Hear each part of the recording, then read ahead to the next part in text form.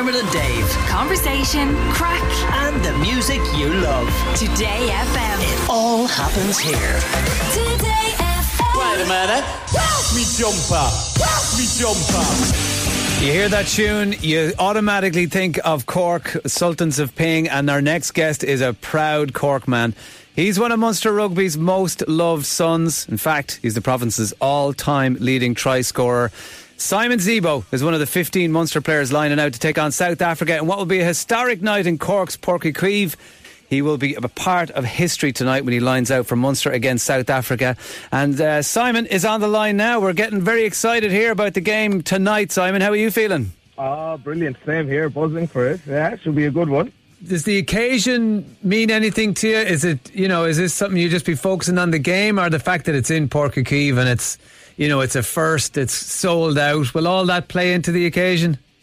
Huge, yeah. It's incredibly special for me as well. It's going to be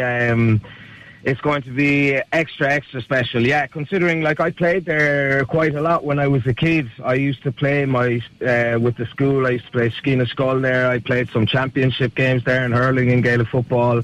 All my school sports and city sports were down there. So I've been playing in Páirc Uí Chaoimh since I was a child, going all the way up. So to go back there now with Munster and play the first professional rugby game is going to be incredibly special. And it just shows you the fact that it's sold out and sold out so quickly. There's such a hunger in Cork for these big occasion games that maybe, because of Thomond Park, they don't get to have very often. Absolutely, yeah. Cork is...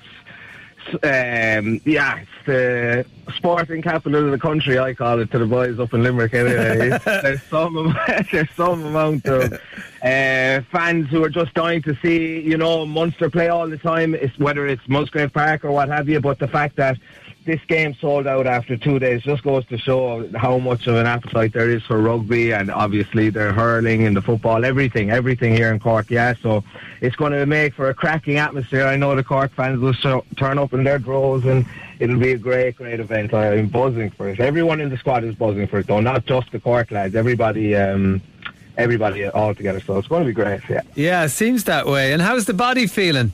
Good. I'm after getting back now. I had an injury there. I played one game at the start of the season and picked up a little calf tear. So I was out for about 5 or 6 weeks. But I was able to get a run against Ulster for about 20 minutes, and it felt good. Yeah, no hiccups there now. So hopefully, get some more minutes now under my belt and start to kick on the season.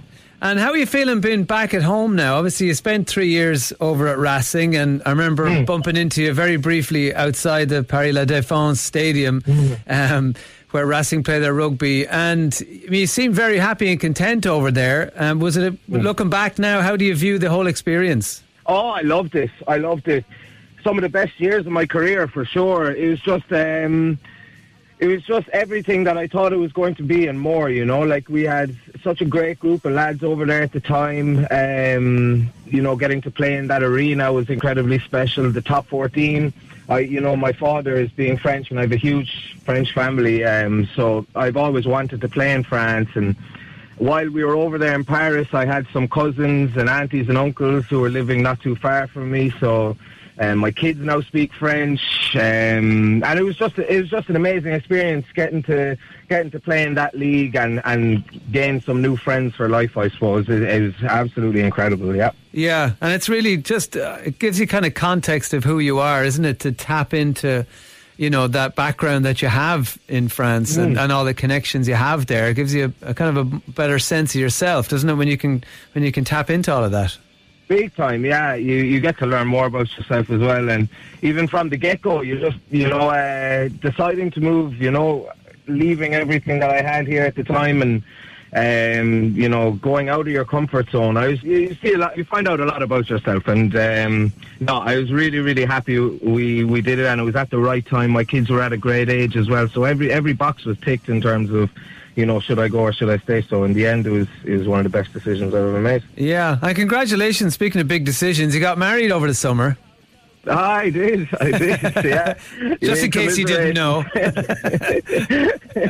Yeah, I did, yeah. No, it was great. I proposed initially over in Paris a couple of years ago, but with COVID and everything, it was hard to put a date in it. So we had a lovely family ceremony down in Kerry, down the Kingdom, and we were able to celebrate it with our nearest and dearest, so it went really well. Yeah. It went really well. And did I hear there was a fair amount of rapping at the wedding? And if so, who was doing it? There was potentially a bit too much rapping, and I was doing 90% of the rapping. Who's your go-to rapper? What's your party piece? There's loads. Notorious B.I.G. Biggie Smalls is my favourite rapper, so I usually do tend to open up with a bit of him.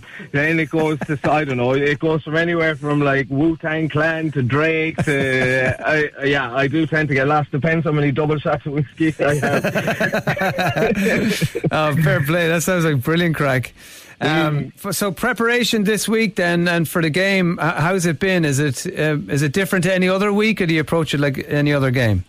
No, it's definitely different. There's definitely a bit of a bigger buzz around the around this game, you know, with the match analysis. It's strange, you know, we're all sitting in a video room analysing an international team, you know, so boys are kind of, you know, it's starting to hit home how big the occasion is, so it's very exciting. All the young lads, you know, getting an opportunity to, you know, play against the world champions, I suppose. It doesn't come around often, and a lot of players might never get to experience that, so it's really hit home with all the boys coming in now on the Monday morning. First thing, everybody was bouncing, yeah. Like, I've never seen so many fellas excited to do video analysis, like, you know, or so many fellas on the pitch after training doing extras. Like, it's you never see it, so you can definitely tell it's going to be an absolutely massive occasion. So I know. And look, it's been a pretty slow start for Munster this season. You know, we're all still very much behind Munster, but I know it hasn't possibly been the dream start to the season. Do you think this occasion could maybe lift the team and lift the performances a bit? Yeah, fingers crossed, you know. Yeah.